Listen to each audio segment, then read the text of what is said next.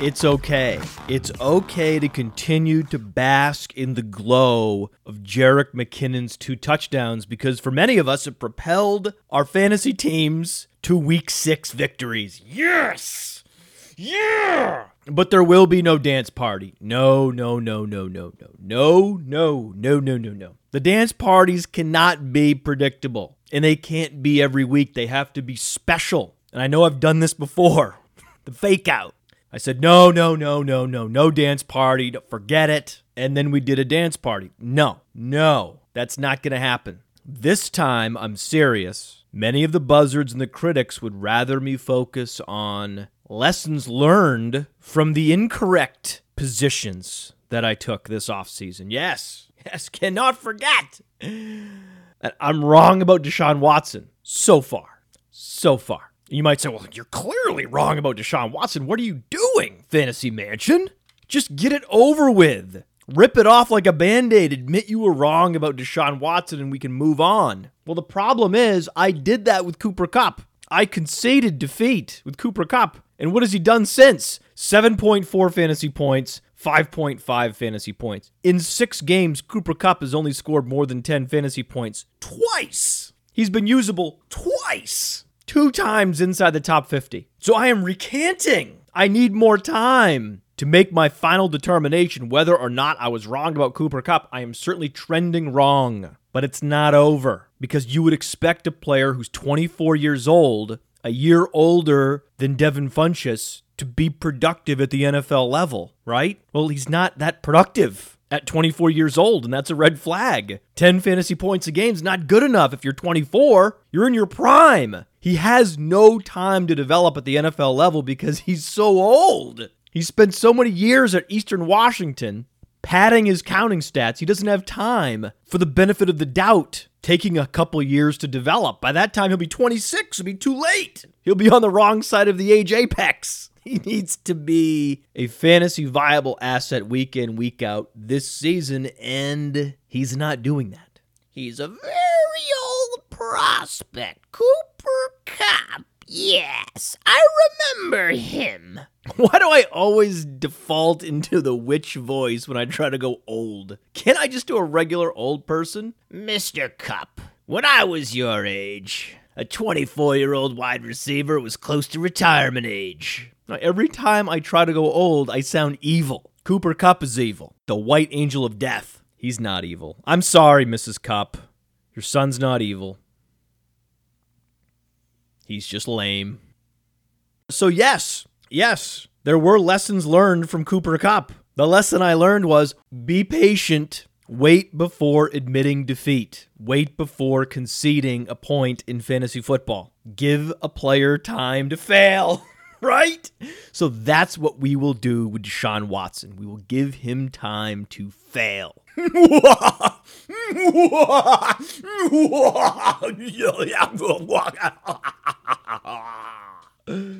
But even if we are wrong about Deshaun Watson, and maybe one day it will be decided absolutely I was wrong about Cooper Kupp, I was still right about Zay Jones, right about Aaron Jones, all the Joneses, I was right.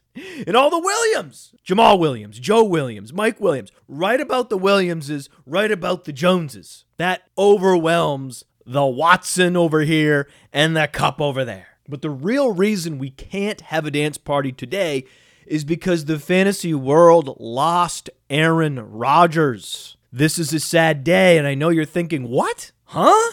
That's a contrarian opinion by Matt Kelly? I thought the Podfather hated Aaron Rodgers. First of all, I don't hate any football player. I respect all of them. They're participating in blood sport, and because of that, they demand your respect. But I don't like Aaron Rodgers, the person. I don't care for his brand. No. Why? I don't mind arrogance, and I don't mind pretension. But when you combine the two, when you combine the arrogance and the pretension, that player just isn't likable. He's just not. Aaron Rodgers is not likable. Period. That's not up for debate. He's not a likable person. But you like the fantasy points that the Packers offensive machine generates. The points that come off that assembly line in Green Bay are also above dispute. We love owning Packers skill position players in fantasy football. And the reason is Aaron Rodgers' greatness on the field. He is a fantasy point engine,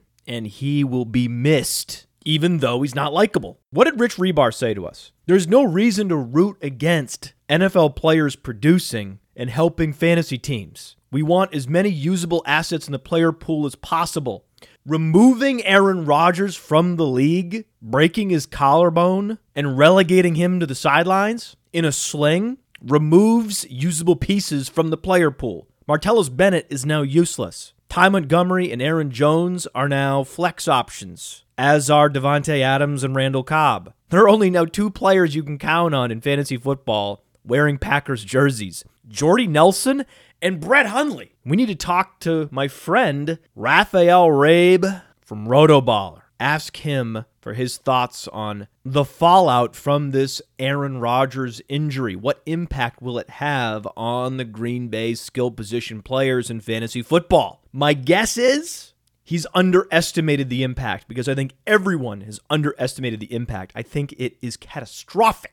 But Brett Hundley is interesting. If you go to the Brett Hundley player page on playerprofiler.com, you will see a 116.6 98th percentile SparkX score. So his athleticism is as good as it gets. It's right there with Cam Newton and Marcus Mariota. But the throw velocity and the Wonderlic score are below the 50th percentile. So he's not someone that processes information well or quickly, and he doesn't have the arm talent to throw into tight windows consistently. He just doesn't. He cannot push the ball out there on command. That's not in his skill set, and that's okay. The mobility more than makes up for that drawback on his profile. And if you look on the right, you'll see browse Brett Hundley challenges on No Halftime. Click that, and you will see the challenges on No Halftime involving Brett Hundley. So we now have an integration with No Halftime that you need to be utilizing. Click on the browse challenges, and you can instantly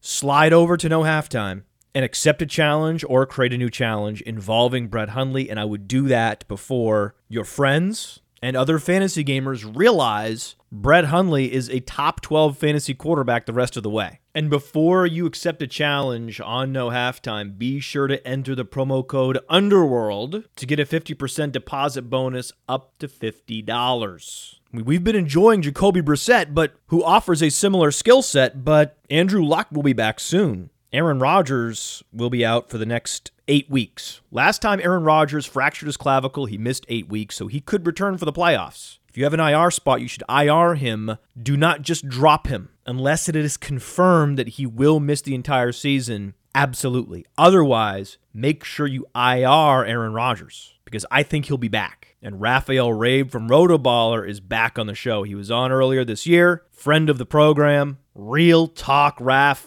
Follow him, Real Talk Raph on Twitter.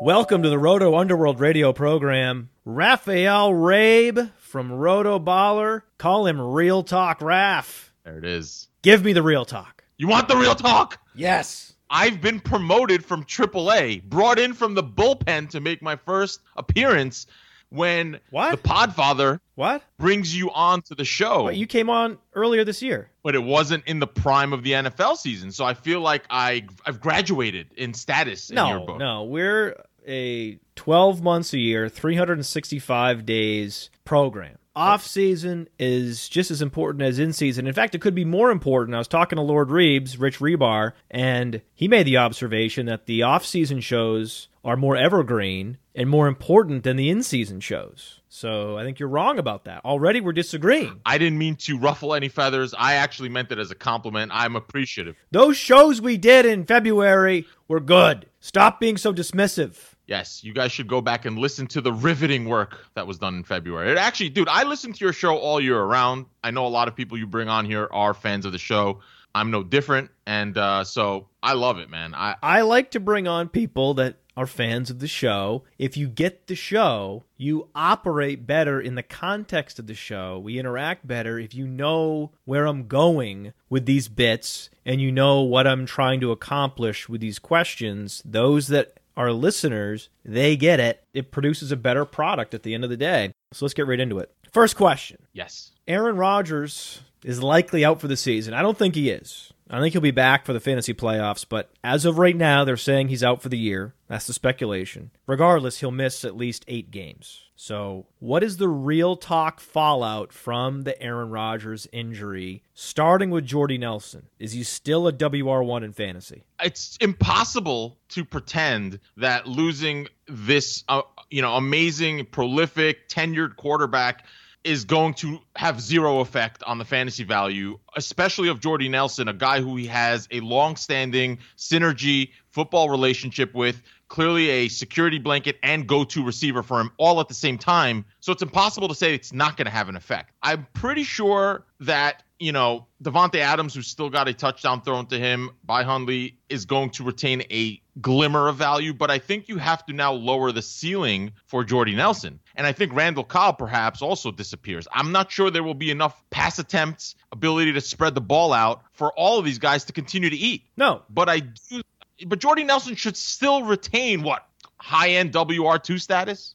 So the Colts had this problem to start the year. No Andrew Luck. They went with Jacoby Brissett, a mobile quarterback who actually has been an efficient passer, but not a high-volume passer, not a guy that can carry the team. Well, that's Brett Hundley. I think he'll be efficient. I think he'll be mobile. I think he'll be running for first downs, but he won't be able to carry the team. He won't be able to raise the game of his supporting cast. That's not what Brett Hundley is. I think Brett Hundley is going to operate within the context of the offense. I think he'll be successful.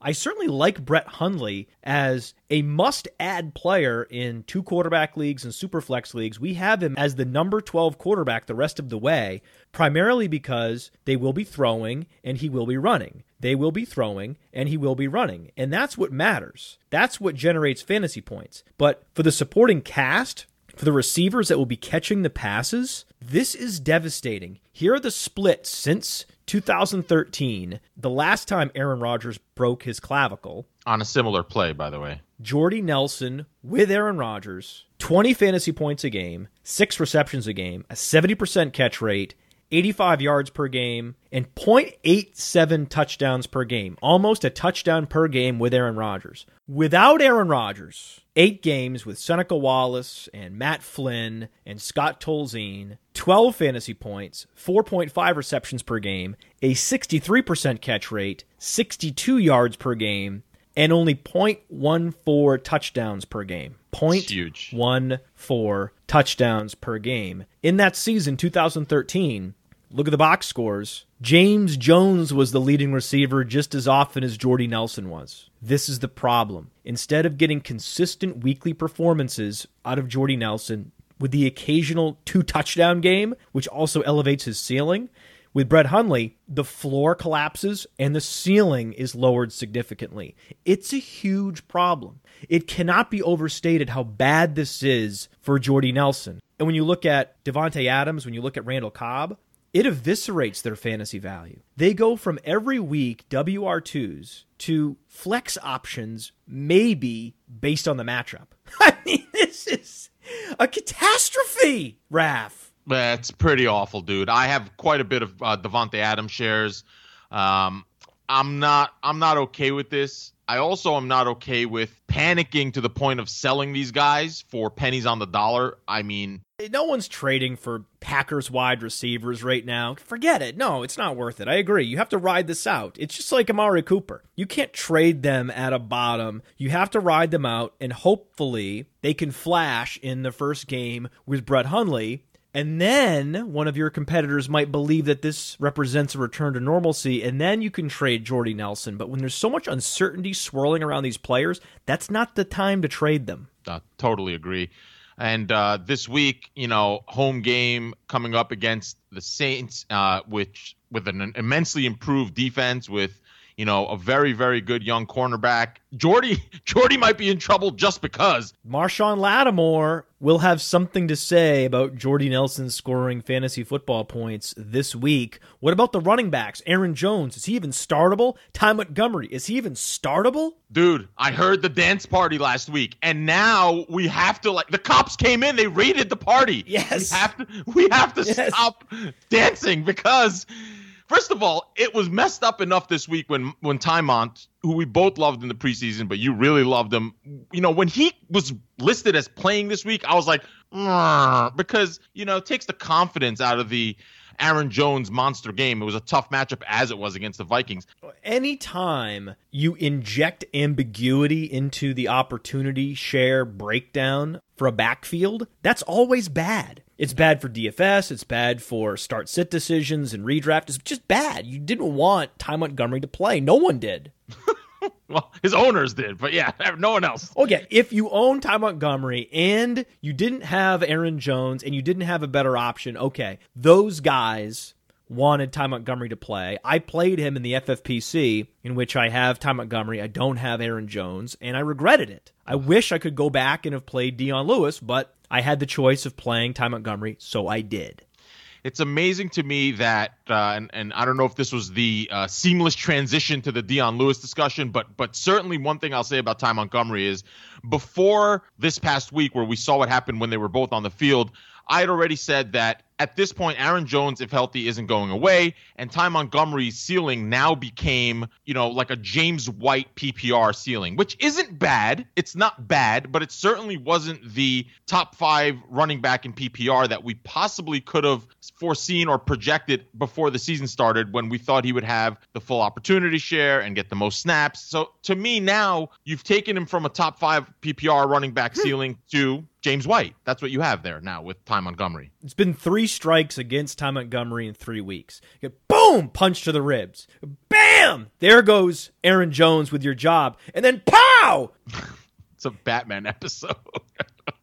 Aaron Rodgers is carted off. I mean, that's just boom, boom, boom. 3 strikes, you're out. Ty Montgomery, he's essentially become a flex option in fantasy football. Martellus Bennett, by the way, is not even startable. No one's talking about Martellus Bennett, but poor Martellus Bennett. Martellus Bennett was a fringe fantasy viable tight end with Aaron Rodgers. Without Aaron Rodgers, forget Martellus Bennett. I mean, but let's focus on the positive. Jerick McKinnon, is he for real? Yeah. Oh, he's so real. He's so real. So real. We've been waiting for this for a couple of years, at least a couple of years. I mean, even when I thought Adrian Peterson was finished a few years back, and I've still to this day, I don't think I've ever owned Adrian Peterson once in fantasy football, believe it or not. And that's I haven't either. I've never owned Adrian Peterson until this year. I own Adrian Peterson in a bunch of dynasty leagues this year because he was so inexpensive in the offseason, but this was the first time.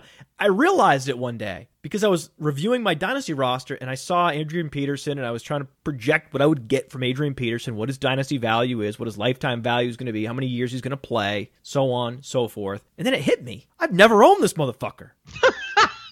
It's amazing how that happens because, I mean, for a while there, he was the guy. But really, to bring this back to McKinnon, last year, the truther mill was just not operating at full efficiency. We didn't know why. Jerick McKinnon got the opportunity. I saw it. We projected that this would happen. We spoke about him in the preseason last year as the must-own handcuff for Adrian Peterson, but it didn't happen. The line sucked. It did happen. It did happen in week 17. It finally did happen. Yeah. It did. The bulb went off. Yes, in week 17, it finally happened. Once all of the fantasy leagues were decided, at that point, at that moment, that's when Jerick McKinnon decided to become a top 10 fantasy running back that week. So whether he was hurt, the offensive line was hurt, both, he got healthy in the final week and gave us a flash, and now we're getting that every week. 2 touchdowns last week, Raph. 2 touchdowns. Yeah, no, dude. We couldn't. I mean, really, you changed your Twitter handle to Jerick McTruther. I mean, so I can't trump you, no pun intended on that one. Oh, no. But I've been on this guy. I mean, my co-host on the pod, Aniano, he's sickened by my Jerick McKinnon trutherdom for multiple years. You know what's ironic? I see a lot of Devontae Booker here, another guy who people get upset when I go touting. And it's, F them, because this is the same course that will eventually take place where the primary guy who you thought was a workhorse, who didn't really have pass catching ability, will eventually erode and or be removed and or released. And then the guy with the true athleticism and ability to do it all will take over and be given a full chance. It's amazing to me, and I'm not even looking at workout metrics. I'm just feeling it that McKinnon and Devontae Booker have such a similar potential path. Obviously, McKinnon was not a college running back, but still the athleticism and the ability is amazing. And McKinnon, when you saw what he did this past week with the bubble screens and the dump offs, you just give him the ball and he does the rest. That's all you need to do with McKinnon. He's still only getting a 60% opportunity share max. He needs to be getting at least a 70 to 80% opportunity share. The fact that they're still placating Latavius Murray with 10 plus carries per game is a shocking misallocation of resources, and yet not shocking at all, unsurprising. This is what I always think when I see the distribution of touches for many NFL teams across the wide receivers and running backs and sometimes the tight ends. I think, oh, that's both stunning and not surprising at the same time, that NFL teams would be so irrational with their distribution of touches across players, where we have a case in Minnesota where Jerick McKinnon is clearly, by far and away, the more talented running back, that on any given carry, he gives the Vikings a better chance to win, but still, no. Going to make sure that Latavius Murray gets 40% of the opportunities, and that's just wrong. What happens next year, Matt, after McKinnon posts ridiculous numbers and Cook comes back? I actually said to someone yesterday, I was like, I think the Vikings are going to have to trade him because, I mean, what are they going to do? They're going to just relegate him to playing on some passing downs behind Dalvin Cook? I mean, that's awful. I think he's a free agent, is he not?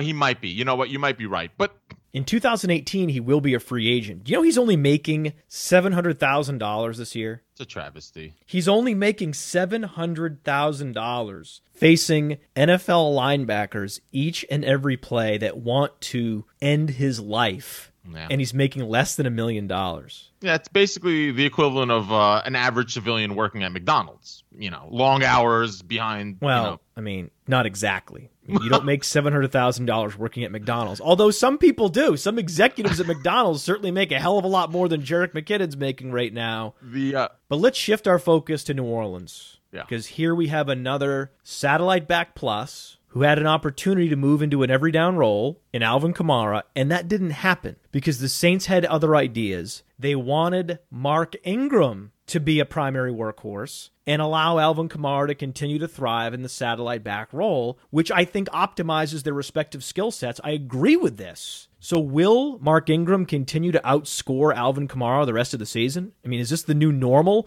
Is Mark Ingram a top 10 back the rest of the way? Maybe top 5?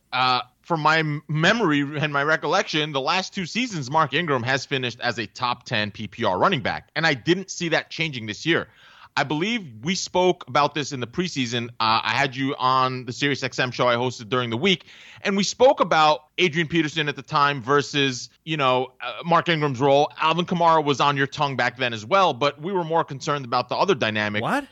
Did that not happen? Alvin Kamara was on my tongue? Well, in other words, you mentioned that you thought he was a super talented running back that would eventually get his opportunity. I've never heard that phrase. Alvin Kamara was on my tongue this summer. Yeah, well, hey now. Yuck. First of all, ouch. Second of all, yuck. All right, let's clean this up a bit. Yes, Mark Ingram deserves the workload. They paid him. He's been there. He's shown the ability to be good. But there's no question that Alvin Kamara is a more explosive player. So Mark Ingram should have been on my tongue all along.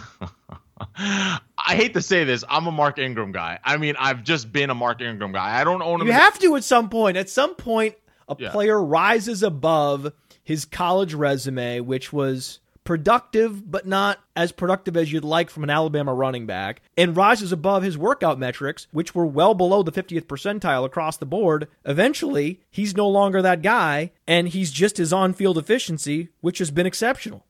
It's pretty crazy because I didn't see him as this pass-catching specialist, years ago, but he's certainly become that. And I don't know if he's a specialist as much as he's just a producer. I mean, the guy He's an all-terrain back, man. He wins in all phases. And he's the reason why Adrian Peterson was traded to Arizona, because the team wanted to feed Mark Ingram. It's been interesting because it's been a tumultuous relationship between Mark Ingram and the Saints.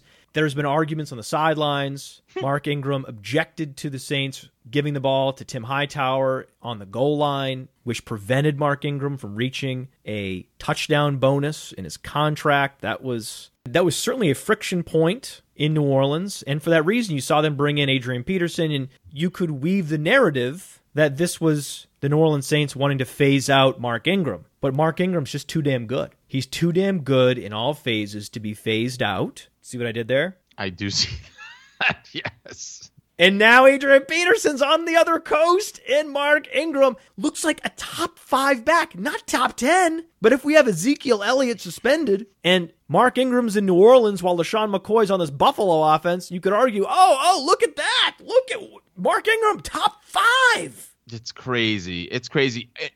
I don't really play in standard league, so I don't even give a shit about what people analyze there. But in PPR... Woo! Mark Ingram is a must-start every single week, and he has been. He entered the season for me as a must-start. So it's not shocking that he's producing as such right now. The great thing about Mark Ingram is that he catches passes in running situations. This, to me, is the telltale sign of a true NFL workhorse and RB1 in fantasy. Are they catching passes in running situations? Look for that. I think you'll also see Joe Mixon catching passes in running situations as the Bengals deploy Mixon the way the Saints deployed Mark Ingram last week against the Steelers in Week 7.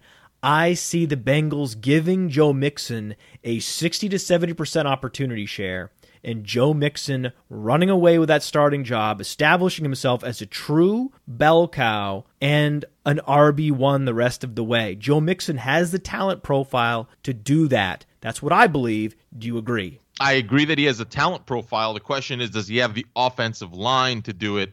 And also, look, Gio Bernard is still a very high-end pass-catching specialist a la Chris Thompson.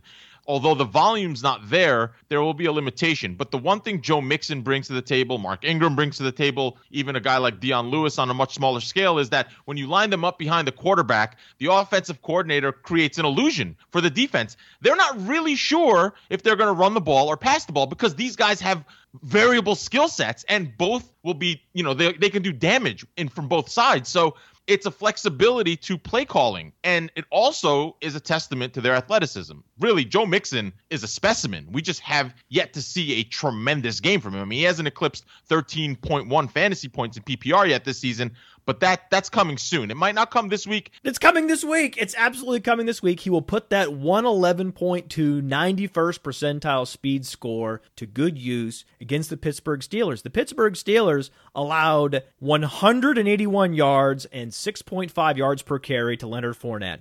They allowed 82 yards and 9.1 yards per carry to Alex Collins the week prior, and then the week before that, they allowed 140 yards on 6.1 yards per carry to Jordan Howard. And since Bill Lazor became the offensive coordinator of the Cincinnati Bengals, Joe Mixon's snap share went up from 29% to 53%. His opportunity share among the running backs went from 35% to 67%. And his touches inside the 10 went from 0%, that was Jeremy Hill's job, to 67%. As they rightfully phase out Jeremy Hill, because have Jeremy Hill in the backfield, as you mentioned, it telegraphs to the defense what you're going to do. When Joe Mixon's back there, because he has a true every down, all-terrain, all-purpose skill set, you have no idea what's coming. Joe Mixon posted an 11.7% 81st percentile college target share. He was the satellite back for the Oklahoma Sooners to Samaje Perine's grinder role.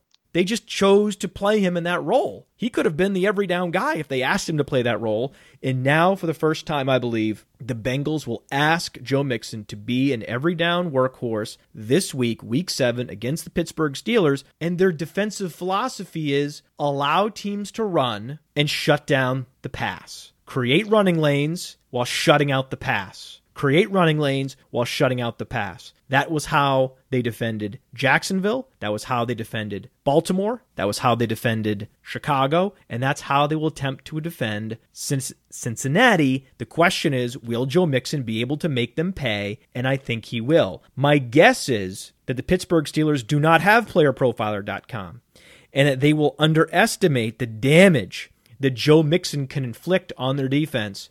And they will say, go ahead, Joe. We'll see what you got. We're going to implement our run funnel this week. And that will be a mistake. Third most fantasy points allowed to running backs per week thus far is the Pittsburgh Steelers. It would be hard to imagine that with coming off the bye week and the natural progression and the quality of opponent that Joe Mixon doesn't post his best week yet in the NFL. It sets up perfectly, Raph. It sets up perfectly. This is your last chance to trade for Joe Mixon. The window is closing. It's closing quickly. You have T-minus 5 days. 15 hours, 11 minutes, 42 seconds to trade for Joe Mixon. I'm going to put that in the outtakes. There's no such thing as 62 seconds. Oh, boy. Majestic. I thought the frog in the throat would certainly make the outtakes, at least one of the frog in the throats. Well, the frog is going in the outtakes, but guess what? Frog's gone, buddy. Good. You've noticed I've become a lot more long-winded since I expelled the frog. I've been boxing you out of the show since the frog was killed. I was ready to be the workhorse today, buddy, if the frog had popped back up. But I'm good. I'm good playing the satellite back roll. We're doing it. Yes. So, question for you. Has an NFL star been born in Deshaun Watson? First of all, yes, but I could not have seen this coming. I just could not have seen it coming. So everything about it is shocking to me. The how green he is, the offense that he's in, everything, his level of success. I just can't believe it. But it's hard to deny the production at this point. You can't just shit on it, for lack of better terms. There are lots of better terms than just saying shit on it. Well, we expect a higher level of sophistication from our guests on the Roto Underworld radio program, Raph. Okay, I'm sorry. Should I be more eloquent? You're a crude dude. Don't worry, I'll balance it out with my sophistication. There's nothing left to say about Deshaun Watson. I'm trending wrong.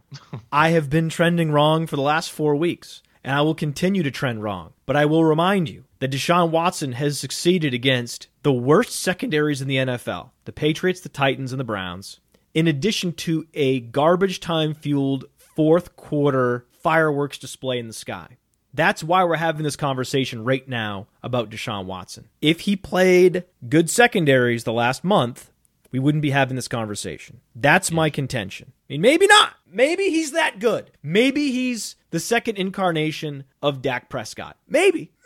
But with Dak Prescott, you see, I've seen close to 25 weeks of performances. I've seen 4 good games from Deshaun Watson. So no, we're not moving Deshaun Watson ahead of Dak Prescott in either our seasonal rankings or our dynasty rankings. We will wait and continue to watch and see if Deshaun Watson can prove that he belongs in that echelon, but I need to see more, but I would admit that I am trending very, very, very wrong.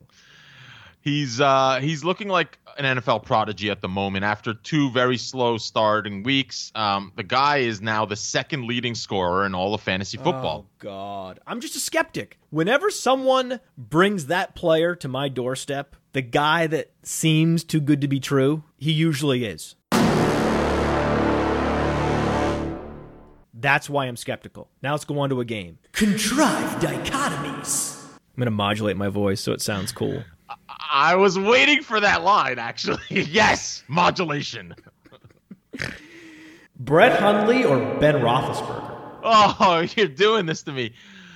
Dude, I hate Ben Roethlisberger, but I'm still taking him over Brett Hundley. Wrong! The answer is Brett Hundley. He's mobile. Ben Roethlisberger is not. He also has weapons, just like Ben Roethlisberger does. Ben Roethlisberger looks washed. He wanted to retire in the offseason because he knows he doesn't have it anymore. The next contrived dichotomy, Carlos Hyde or Jordan Howard. Man, these are shit. I'm waiting to get my ding-ding-ding, my right, my little right sound. Well, you didn't get it yet. No, I know, and I don't know if I'm going to get it on this one.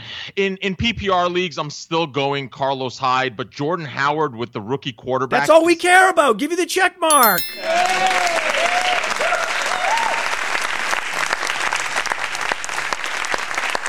We don't care about standard leagues. It's all about PPR. The answer is Carlos Hyde, Duke Johnson, or Chris Thompson. Duke Johnson's getting more targets per game, and he has an opportunity to be a between the tackles grinder, as you call him. What? It's Duke Johnson. Really? Duke Johnson. I Really?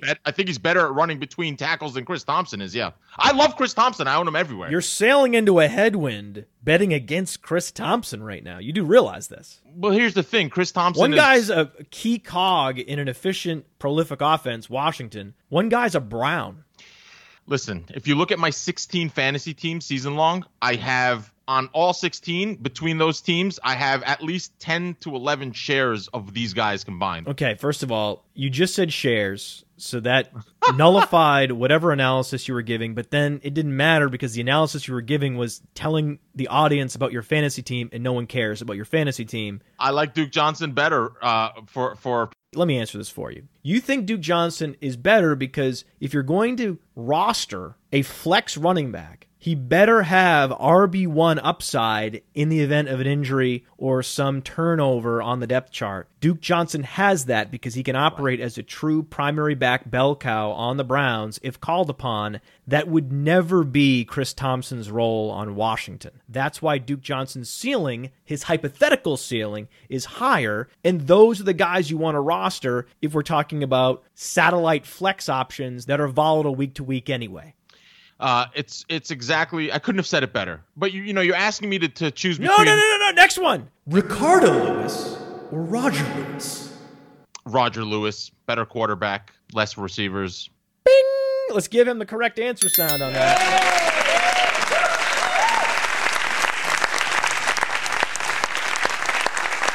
No one knows about Roger Lewis, and after New York played Denver, and Roger Lewis predictably had one catch, which is what we expected when he played Denver, and had to face Aqib Talib the entire game, what did you think was going to happen? No, Roger Lewis is going to be a fantasy asset this year. Just trust us. Jordan Reed or Austin Seferian-Jenkins of the New York Football Jets?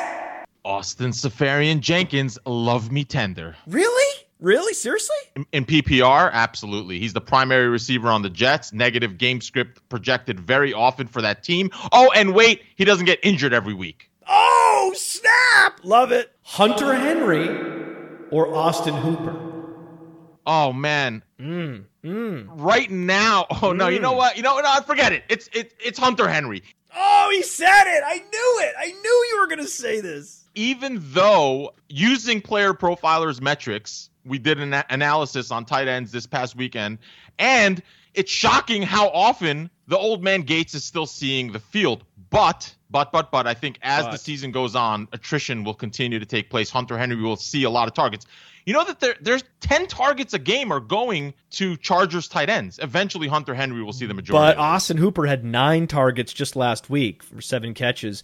The week before that, 7 targets, caught 5 of them for 50 yards. And then when he wasn't getting targeted, what was he doing? He was taking his 2 receptions in week 1 for 128 yards and a touchdown. So he's both getting targets and converting those targets into yards efficiently, sometimes touchdowns, meaning he's one of the most efficient fantasy point scorers on a per-target basis, and the targets are continuing to escalate week by week. So the answer is Austin Hooper. It's not the guy splitting tight end targets with Antonio Gates. It's just not. It's just not. What happens when Sanu comes back? That's my only question to you, because I do like Austin Hooper Sanu? That's the reason you didn't pick Austin Hooper? Is the foreboding arrival of Mohamed Sanu like an alien spaceship? He's going to nullify Austin Hooper's targets? Get out of here. Get out of here. Get out. Austin Hooper is ascending. He's young. He's athletic.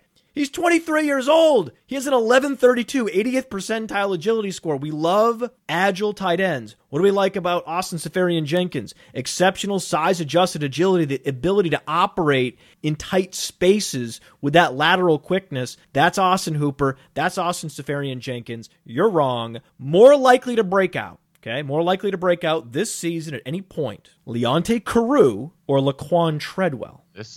You're asking me a lot of tough questions. When you sit down in front of the microphone and accept the call that comes in from Roto Underworld on your computer, you know, above all else, there will be tough questions. And I appreciate that. We don't take softballs here. Listen, Leonte Carew was such a prolific college producer that it's hard to discount it. But when you watch this game this past week, he looked like a deer in headlights. Unfortunately, Treadwell has more reps at the big league level, as they say. But I'm still going to take Carew because I just like him better, and I can't believe that Laquan Treadwell will ever actually pop in Minnesota. Treadwell looked good last week. He did. He looked very good. I watched his targets, and he wasn't gaining separation. This is not how Laquan Treadwell wins on the football field. He's not a guy that's going to get a lot of target separation, which is a metric we now have on Player Profiler, by the way. The yards of separation at target between the wide receiver and the cornerback is captured on playerprofiler.com. And forever, for the rest of his career, Laquan Treadwell's target separation on Player Profiler will be below average, as is Dez Bryant's. But what you saw from Laquan Treadwell, shades of Dez Bryant, using his body, using leverage to get separation and secure the ball in traffic. He also had an amazing one-handed catch, which sparked the vividness bias. I understand the vividness bias, but the vividness bias was washing over me a little bit with Laquan Treadwell last week, and it's one of those darkest before the dawn situations.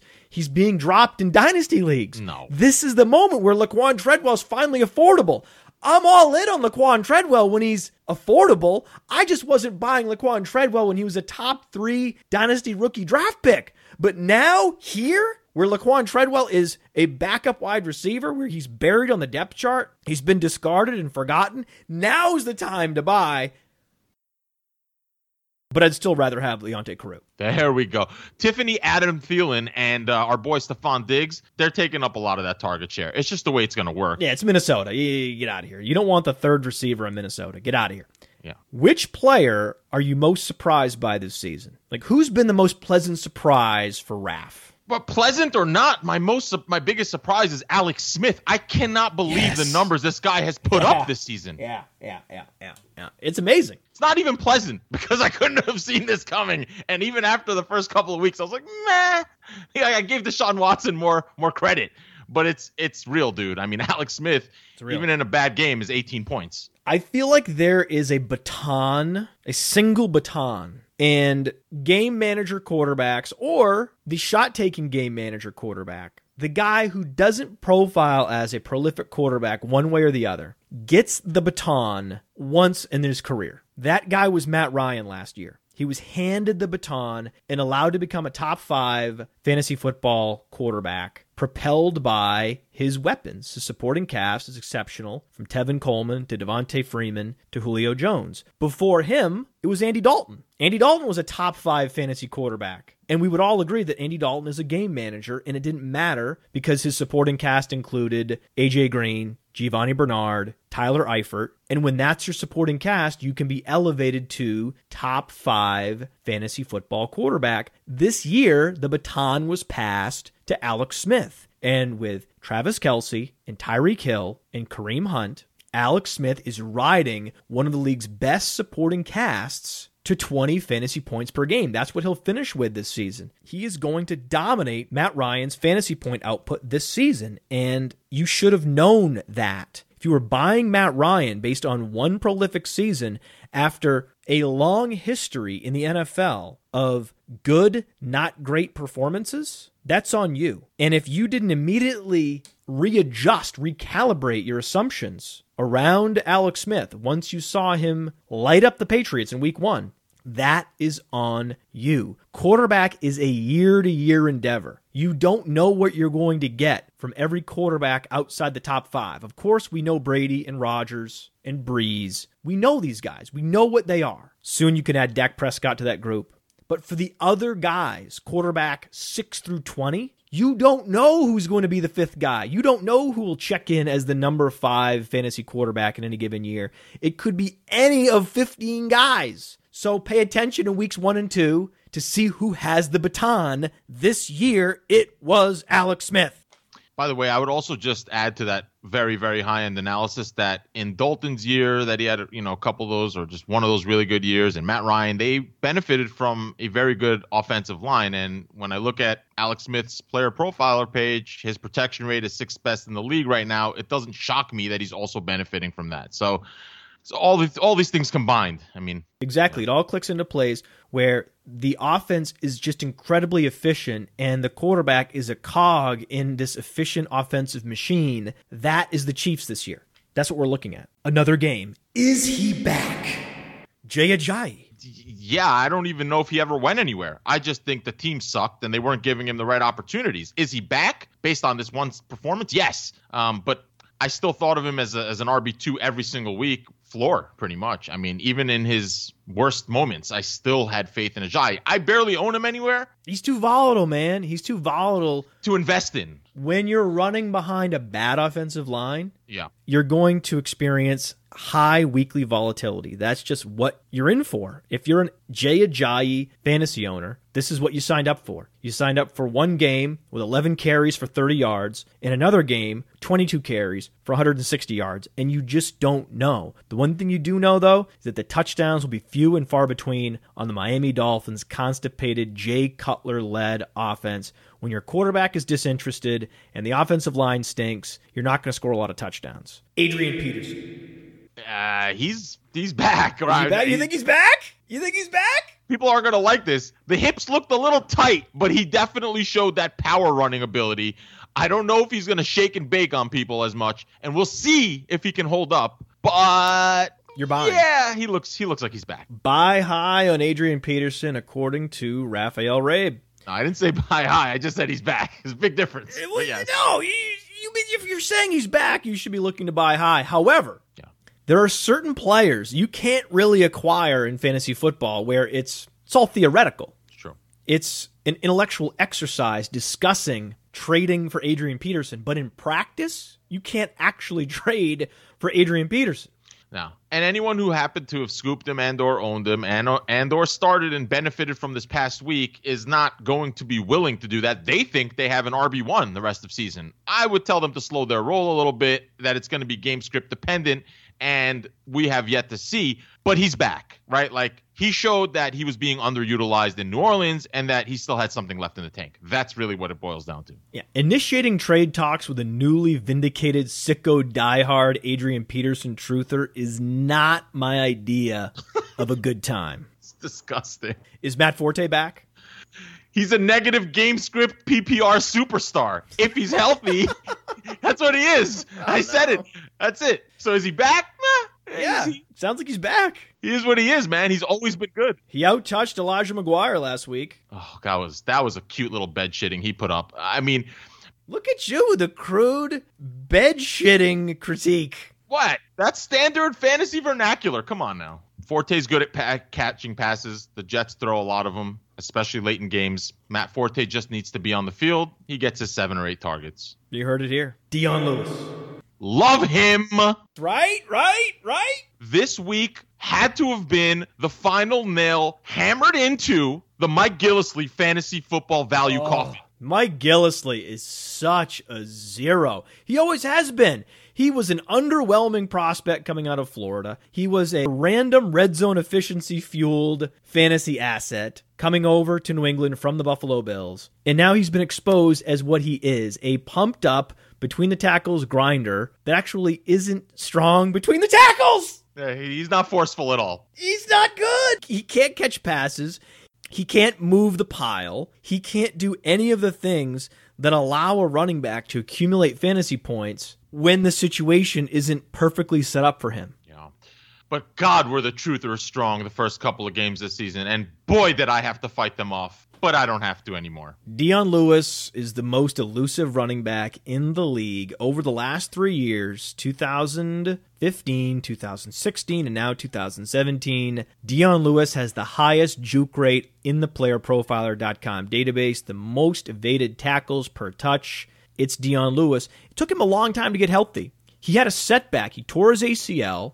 And then he re-injured a torn ACL that he wasn't completely rehabilitated from. That's a massive setback. When you re-injure a torn ligament, you think that's going to set you back? Yeah, it set him back a year and a half. But a year and a half later, he looks like 2015 Dion Lewis, and that makes me happy. What about Darren McFadden? Is he back? Darren McFadden is washed up to me, and I personally don't have any affinity for him. 2 years ago, I had an affinity for him before they drafted Zeke, and I got a good season out of him. And then in that same league, in the Dynasty League, I dumped him the next year. Okay, thanks for walking us through the transaction history in one of your Dynasty leagues. Alf Morris over McFadden. Will he get that opportunity share? I don't know, but that's how I'm rolling. Alf Morris over Darren McFadden. Really? Yes, really. Wow. So the guy that doesn't catch passes will outscore the guy that does catch passes. The guy that does catch passes should be a pass-catching specialist only because he doesn't have a good yards per carry, and he doesn't look like he has much burst left in the tank. Jerry Jones wants Darren McFadden to succeed, and Jerry Jones gets his way in Dallas. Have you seen anyone kneeling during the national anthem in Dallas, Raph?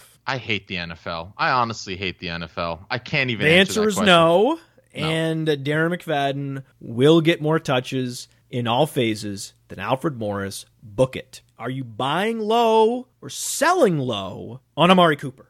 There's no such a thing as selling low on a guy like that, so it has to be a buy low. It has to be. You can't sell low. Can't. You can't sell here. You can't sell. No. You can't. Redraft or dynasty, you're buying low. Watch the tape. Watch the tape on Amari Cooper. We know the metrics are as bad as any receiver since Greg Little. We know that to be the case. That's true. If you're interested in taking it a step further, which I am, when I have a conundrum player. Once in a while, you have a conundrum player who posts exceptional metrics for 6 straight seasons, going all the way back to his freshman year at Alabama, and then suddenly implodes like one of those old apartment buildings getting demoed. And the whole thing is sort of imploding and crumbling into the center and then falling down. That's Amari Cooper in fantasy football. Yep. And you're wondering, how does that happen? How did they trigger the detonation?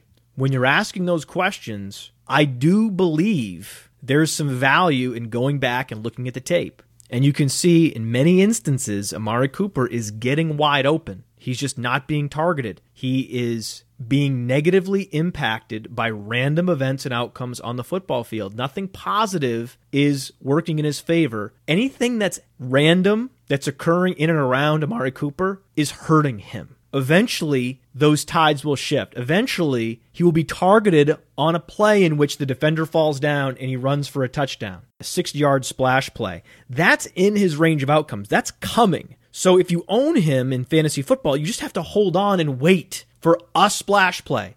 And once he has a splash play, sentiments will shift very quickly because we want the sentiment to shift. Everyone wants to feel good about Amari Cooper. We just need one play to prove what we believe is the truth that lies under the surface of the metrics. Just give us one play, and that will realign everyone's perception of Amari Cooper. So if you have him rostered, hold on. Yeah. He's on the field, guys. He's on the field. He's on the field. That's it. I love that analysis. That's it. He's on the field. He's playing 100% of the snaps with Derek Carr. They will be scoring points in Oakland. Just wait. He's on the field. Yeah, exactly.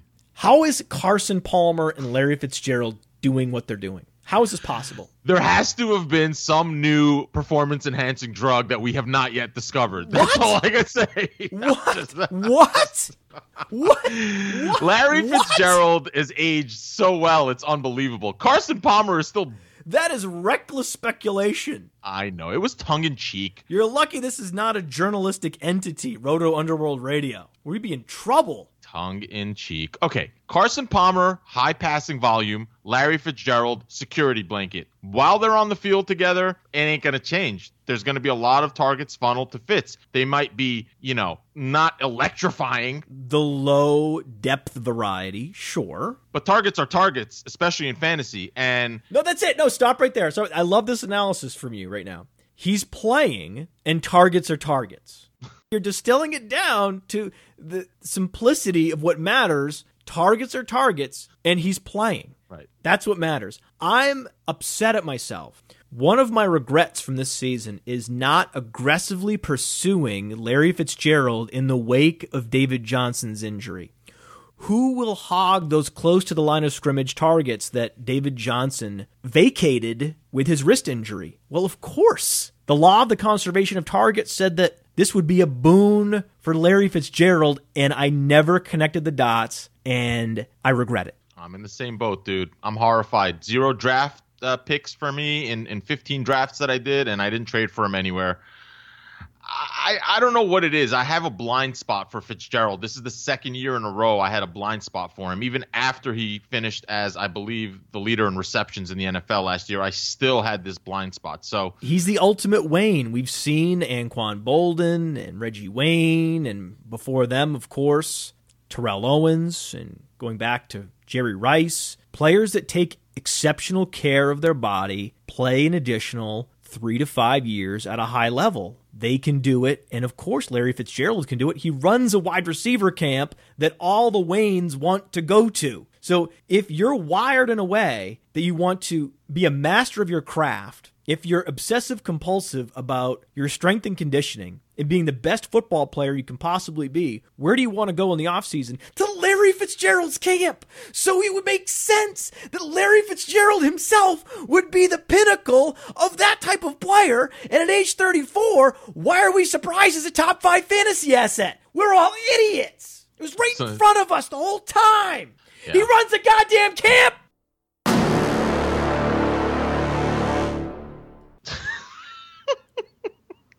Now, which under-the-radar player will shock the world this week? Just shocking performance this week. Who is it? You're going to probably laugh in my face. I think, this is going to hurt to say this out loud. I think CJ Beathard is going to post low-end QB1 numbers against Dallas's atrocious defense this week. Why not? I mean, why not CJ Beathard? We talked about quarterback performances are highly matchup sensitive. And the 49ers have a sneaky supporting cast. Pierre Garçon, the target hog, Marquise Goodwin, and Aldrick Robinson stretching the field. Trent Taylor blossoming into one of the NFL's premier slot receivers. I think he will be that in the next 5 years. We will come to think of Trent Taylor as one of the NFL's best slot receivers. I think that's in his range of outcomes. So why not CJ Beathard? Now, another game. Start him or bench him? AJ Green. Start him. You sure? Sure about that? AJ Green. I mean... You sure you're going to start him? Yes. You're positive? Final answer. Starting AJ Green. This isn't a trick question for me. Yes. Against Pittsburgh. Allowing the least fantasy points per game to opposing wide receivers. Benching AJ Green is the epitome of getting too cute with setting your fantasy lineup. That's all I needed to say. Keenan Allen and Tyrell Williams. Bench these guys? Either one or the other? Both? Keenan Allen is a PPR machine tethered to a pass-happy quarterback. I'll never bench him as long as they're healthy. House of Tyrell Williams. You're playing Keenan Allen against Denver? Yes. Against Chris Harris and Aqib Talib, you're playing Keenan Allen. I want to get you on the record saying that. Yes. But I'm benching the House of Tyrell Williams. Well, he hasn't been startable all season, so that's an easy call. That was a layup. I give you a layup there. Dude, Keenan Allen, come on. He's a target monster. Even inefficient targets that will come against tough cornerbacks, I'm still going with it. Cole Beasley will outproduce Keenan Allen this week. It's very likely. I thought he was a hot waiver ad this week on a sneaky bye week for them. I agree with that. But I'm still starting him. The Dallas Cowboys are facing the San Francisco 49ers, which already allow a significant amount of fantasy points per game above the mean to opposing wide receivers. And in the slot, Cole Beasley will face off against slot corner Quan Williams, also known as a slot sieve. His coverage rating on playerprofiler.com, negative 5.5, which is number 50 in the NFL. Quarterback rating allowed, 101.5, outside the top 60. And a target separation of 2.2 yards per target, which is outside the top 80. And if there's one thing that Cole Beasley can do, it's get separation against opposing cornerbacks. He's going to be open all day against San Francisco, and that's how he will outscore Keenan Allen, who will be shadowed by Chris Harris, the best slot corner in the NFL. It's tough. Can I ask you a question? This isn't on the sheet. We did this arbitrage play earlier in the year.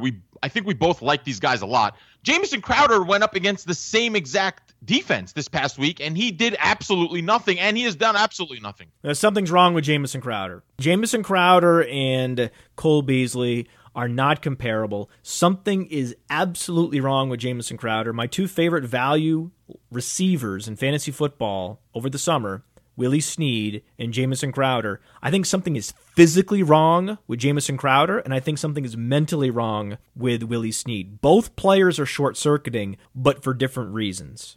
Sad. That's how I'm rationalizing two of my favorite value receivers from the summer. Bench him or start him, Stephon Diggs and or Tiffany Adam Thielen. You can't sit these guys again. I can't. You can't? You can't sit them? I just can't. I have such an affinity for them. I can't. I'll lose. I'll go down with the ship. I start them every single week. They're facing Baltimore, one of the best pass defenses in the league, and the best cornerback. On the playerprofiler.com cornerback rankings, go to playerprofiler.com/player-rankings. There you can see our seasonal rankings, and we now include cornerback rankings, and I have bad news for either Stephon Diggs, if he plays, or Adam Thielen, if Stephon Diggs sits. Jimmy Smith is now the number one cornerback in the NFL. He usurped Jalen Ramsey as of this week. He's number one in coverage rating, number one in passer rating allowed, number one in catch rate allowed. You cannot catch passes, accumulate yards, and score touchdowns against Jimmy Smith. You just cannot. So if Stephon Diggs is coming off of a groin injury, if he's questionable or a game-time decision and he opts to play and play outside, matched up one-on-one with Jimmy Smith, I want no part of Stephon Diggs this week. If it's Adam Thielen, it's a different story because Adam Thielen still plays in the slot, even in three receiver sets when Stephon Diggs doesn't play. So they can hide Adam Thielen and get him in away from Jimmy Smith. So Adam Thielen can still be successful, but if it's Stephon Diggs this week, not 100% against Jimmy Smith, you can't play him, Raph. You just can't. Don't do it. I'm telling you not to do it. As a friend, I'm telling you, don't do it. Now, the Colts. You're starting T.Y. Hilton. You're starting Dante Moncrief. Moncrief is never a must start for me. Well, you can't start Moncrief this week against Jacksonville. You just cannot. They have the best second corner in the NFL, A.J. Boye. The last thing you want to do is play Dante Moncrief, who's not playing particularly well anyway, against A.J. Boye. That's suicide. When a guy runs a 4.39, it's hard for me to bench him. No, T.Y. Hilton led the league in receiving yards last year. And I know that was with luck. See, again, I'm kind of old school. This isn't like start your studs. This is just I can't bench ace wide receivers, and it probably is to my detriment at times. Now, in DFS, it's a totally different story. You need to get off these guys, man. You need to get off these guys when they're playing the top five corners. Get off them. I think it really depends on options, Matt. I happen to draft teams where wide receivers are heavy. So, yes, there's a chance that I can tap dance around these starts. But I agree with you. You should be starting A.J. Green because the Steelers do not have a cornerstone shadow corner like Jacksonville, like Denver, like Baltimore. So starting A.J. Green is fine. I'm on board with that. Of course, I'm not benching A.J. Green. But when you start going down to Keenan Allen and we're talking about a hobbled Stephon Diggs, or we're talking about T.Y. Hilton going up against the best secondary in the NFL with Jacoby Brissett at quarterback, it becomes challenging when you have other options that you like this week. If you don't have other options, it's fine. But if you have other options you like, then okay. The problem is with Aaron Rodgers going down and bye weeks now upon us, there are less and less and less wide receiver options that we like. So you're playing T.Y. Hilton regardless. The one interesting thing about T.Y. is that last year he was at a 43% slot rate, and this year he's only at like 16.5%. That actually makes me a little more nervous about this matchup. If you work him out of the slot, I think he has a better chance, especially on those short target that passes. But you're right, it's a risky matchup. If there's a wide receiver other than Antonio Brown, of course, always with the caveat, other than Antonio Brown, because Antonio Brown matchup proof is the ultimate matchup proof wide receiver in the history of the NFL. Other than Antonio Brown, if you had to pick a wide receiver that could score a touchdown against Jalen Ramsey, it would be T.Y. Hilton because of his ability to separate deep. Yeah. And on any given play, Jacoby Brissett launches a pass that flutters down perfectly into T.Y. Hilton's hands. It's a touchdown. On a go route and a dead sprint, and he scores a touchdown. That can happen on any given play for T.Y. Hilton. That's why you play him just in case. Will he have one of those signature T.Y. Hilton 8 catches for 170 yards and 2 touchdown games? No. The ceiling is lowered this week for T.Y. Hilton, but I can't imagine not playing him. Now, Jordy Nelson, Randall Cobb, Devontae Adams. You starting these guys or you benching these guys? It took us to get to this point. I'm playing Devontae Adams. I'm benching Jordy and Randall Cobb. Whoa, really? You're playing Adams over Jordy? Well, I think Jordy's going to get Latimer. So, yeah, I'm probably going to play Devontae Adams. Devontae Adams has been surprisingly good at scoring touchdowns. He's not that far off from Jordy Nelson over the past couple of seasons, like if you take last year and this year into account. So it's a coin flip, dude. I mean, I'm not going to fault anyone for playing Jordy Nelson or benching Devontae Adams, but I'm personally benching Jordy Nelson and playing Devontae Adams. That's how I'd roll. Yep. Okay. Who has the most upside for the cost in GPPs this week? One guy who I mentioned, I would only use both of these players in GPPs. Beathard's at 4,900 on DraftKings. I'll have a lineup with him. And even though the Dark Knight, Orleans Darkwa, has returned, I do think 3,700 is too cheap to not take a flyer against Seattle. So they might even be in the same GPP lineup this week. Well, Seattle is more difficult to pass against than they are to run against. You can see Orleans Darkwa being a dark horse this week, can you not? Yeah, no, absolutely. Absolutely. And I just think 3,700 is disrespectfully low for a guy who's basically had, 2 breakout weeks in a row now. He's playing well. Yeah, he looks good. Yeah, and Darkwa looks the part, too. That's the thing about Darkwa that I love. He looks the part, man. He has the measurables. He's 215. He has above average speed, nice speed score, good burst. He looks like a bigger, more competent version of Charles Sims. That's a good running back. A bigger, more competent version of Charles Sims is a running back you want. That's a running back we should be celebrating his arrival and his breakout, but instead it's just, let's rationalize away the presence of Orleans Darkwa and try to reverse engineer reasons to like Wayne Gallman. Get out of here with Wayne Gallman. Wayne Gallman is a one-dimensional between the tackles grinder only. Darkwa's skill set is much more versatile, and he's just a better player. Celebrate Darkwa, and yeah, I love him in GPPs this week. We'll make sure that on the playerprofiler.com lineup optimizer, the DFS Genius, we have some Orleans Darkwa lineups in there, particularly on DraftKings. Good call, Raf. Thank you. Thank you, sir. Now, who's your best value high floor cash game lock? This one's not hard, my man. It's not hard at all. Anytime I look for high floor players in DFS, it always starts at a running back position because you can guarantee touches. Unlike receivers, unlike tight ends and quarterbacks, we're not even going to go there. It's Jerick McTruther, man. 6,300. You can go way down the list, past Lev Bell, past Fournette, who's questionable, past Gurley, past McCoy, past C.J. Anderson, past Melvin Gordon, past Mark Ingram, past Jordan Howard, and there he is, Jerick McTruther at 6,300. It's ridiculous. And his prices went up $2K this week, and he's still a must-start in cash. Still games. a must-start in cash. Yeah. $2,000 is not enough for a price increase, DraftKings. Nope. All right, this is a rapid-fire game. Single answer. Bust, no bust. Bust, no bust. DeMarco Murray. Bust. C.J. Anderson. Bust. Marshawn Lynch. Super bust. No, that's not a bust. Marshawn Lynch will have a positive reversion with better game flow moving forward. He has a good half season left. I think it's taken him many weeks to get back into full optimal game shape, but I think that with the return of Derek Carr and some positive game script, beast mode will be back, breaking tackles and scoring touchdowns. He is not a bust. He is a buy low. There are very few buy lows that I advocate for. Marshawn Lynch is one of them. Julio Jones. He's not producing first-round numbers. He's a bust. Alshon Jeffrey. I hate him, but he's not a bust. 15th in targets right now. Martavis Bryant.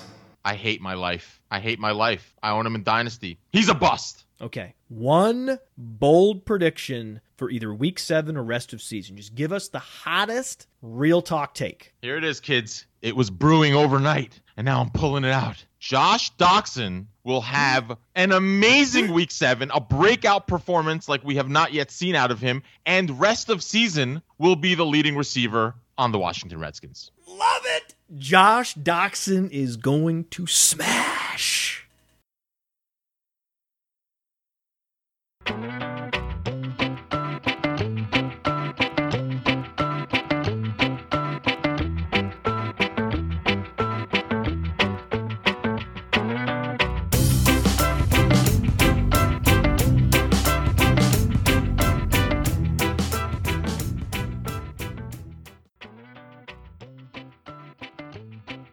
Josh Doxson is going to smash.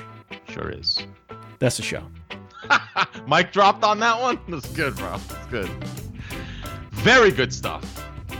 Sanu, that's the reason you didn't pick Austin Hooper, is the foreboding arrival of Mohamed Sanu like an alien spaceship.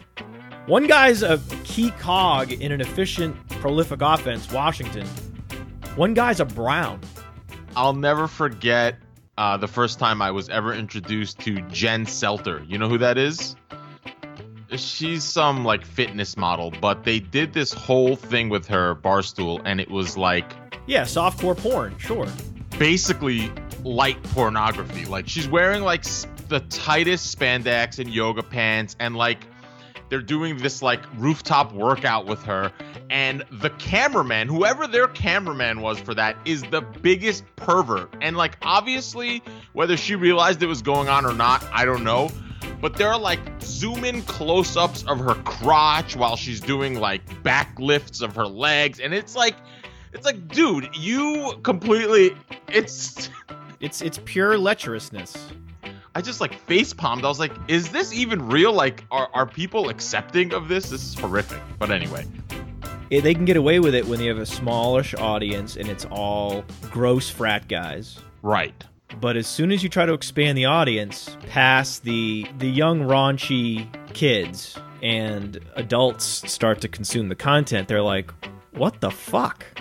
Whenever there's something that's popular and I don't think it's cool or I don't think it's good, it bothers me. So whenever I meet a 19, 20, 21-year-old, I always ask them, do you go to Barstool Sports? What do you think of Barstool Sports? It's weird, man. Like, I enjoy a little raunchiness from time to time, but... We did a whole fart joke thing for a whole show. That's raunchy. But they go beyond raunch. They take it a step further into misogyny. And as soon as you start going into misogyny, that's not raunchy. That's sexism, and that's not cool. And now, in the wake of Harvey Weinstein, there's this big look in the mirror. And every media company that has misogyny out in the open is starting to feel a little bit more ashamed because this guy took it to the extreme where he had it written into his contract that he could sexually assault women. That was in his contract that they would, no questions asked, that the Weinstein Company would settle any lawsuits for sexual misconduct on the part of Harvey Weinstein. The board approved that clause in his contract. Actively, systemically enabled by every executive at that company and every member of leadership. It's top down. No, they're blacklisted from the entertainment industry. Every single person that was ever on the payroll. Really? I don't know that to be the case. We'll see a year from now. When we turn the lights on, where are the cockroaches now? What about the head misogynist in charge of them all? Which is ironic because he started this all, Mr. Trump, with his, during his election campaign, and all of this came out, and at the time, people weren't even overly, concerned, but now every other guy that's going down for this type of shit and every other brand that is being crucified, rightfully so, for their misogyny and their sexism and their poor taste of behavior with women, we have one more guy to take down, Mr. Kelly. The last shoe to drop is the biggest boot in the closet. Actually, he probably has small feet. I think where the suspense is around Donald Trump and why he's so captivating, because you're just not sure what's going to take him down. There are so many avenues by which he could go down. I don't know what the final nail is going to be. I don't think he makes it 4 years, but I don't know if it's going to be a scandal with women. I don't know if it's going to be a scandal with white nationalists. I don't know if it's going to be a scandal with Russia. I don't know. If he tries to enter the nuclear codes and you're like, no, you can't do that. Stop it. The hell is wrong with you, man? Every single day. I'm not even a Democrat. Every single day, I look at him and I'm like, what the hell's wrong with you? But it's very hard. I can't do more than 5 a day because the phone calls are too difficult to make. And I don't think many other presidents did it.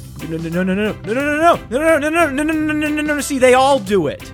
All the presidents call. That's one of the signature activities of the president is they call those families. You just made that up out of nowhere. Reagan and Bush and Clinton and Obama, and they're thinking, what? How did you? Yeah, improv. We're in big trouble. What I've learned is all the things that he's doing, whacking the beehive constantly, it's this huge drag on the economy and on all of our psyches. There were months would go by, I wouldn't think about Obama. I wouldn't even know what we were doing with our government, no idea what they were working on in Washington, and that's the way you want it. You want everybody just working and focusing on their own lives and not getting stressed out by these external forces they can't control. But by him stressing everybody out, ratcheting up the tension in the entire society, that has a huge hidden cost. So that's what this tumultuousness that he's created, it has an enormous hidden cost. I think it affects worker productivity across the board. I think it affects morale across the board, happiness across the board. All these indices that measure societal welfare, he is a drag on all those indices because he's perpetually creating havoc, cultural, societal havoc. And that is a huge cost, man. I never realized that. Absolutely, dude. Absolutely. This has been less than a year of Trump. This feels like a full term already. We can't have any more wars, dude. That's just it. We just can't have any more wars. They're not good. I thought we learned a lesson with Vietnam, but apparently we didn't. I've got something in my throat, man. I cannot get it out. I don't even have to cough. No, it's like it's a frog. There's something wedged in there. I don't know what it is. And don't say it's a penis. I know what you're going to say. I was actually going to say I'm going to beat you to it. No, I did not smoke the ganja, and no, it's not a penis. Thank you. Give him time to fail.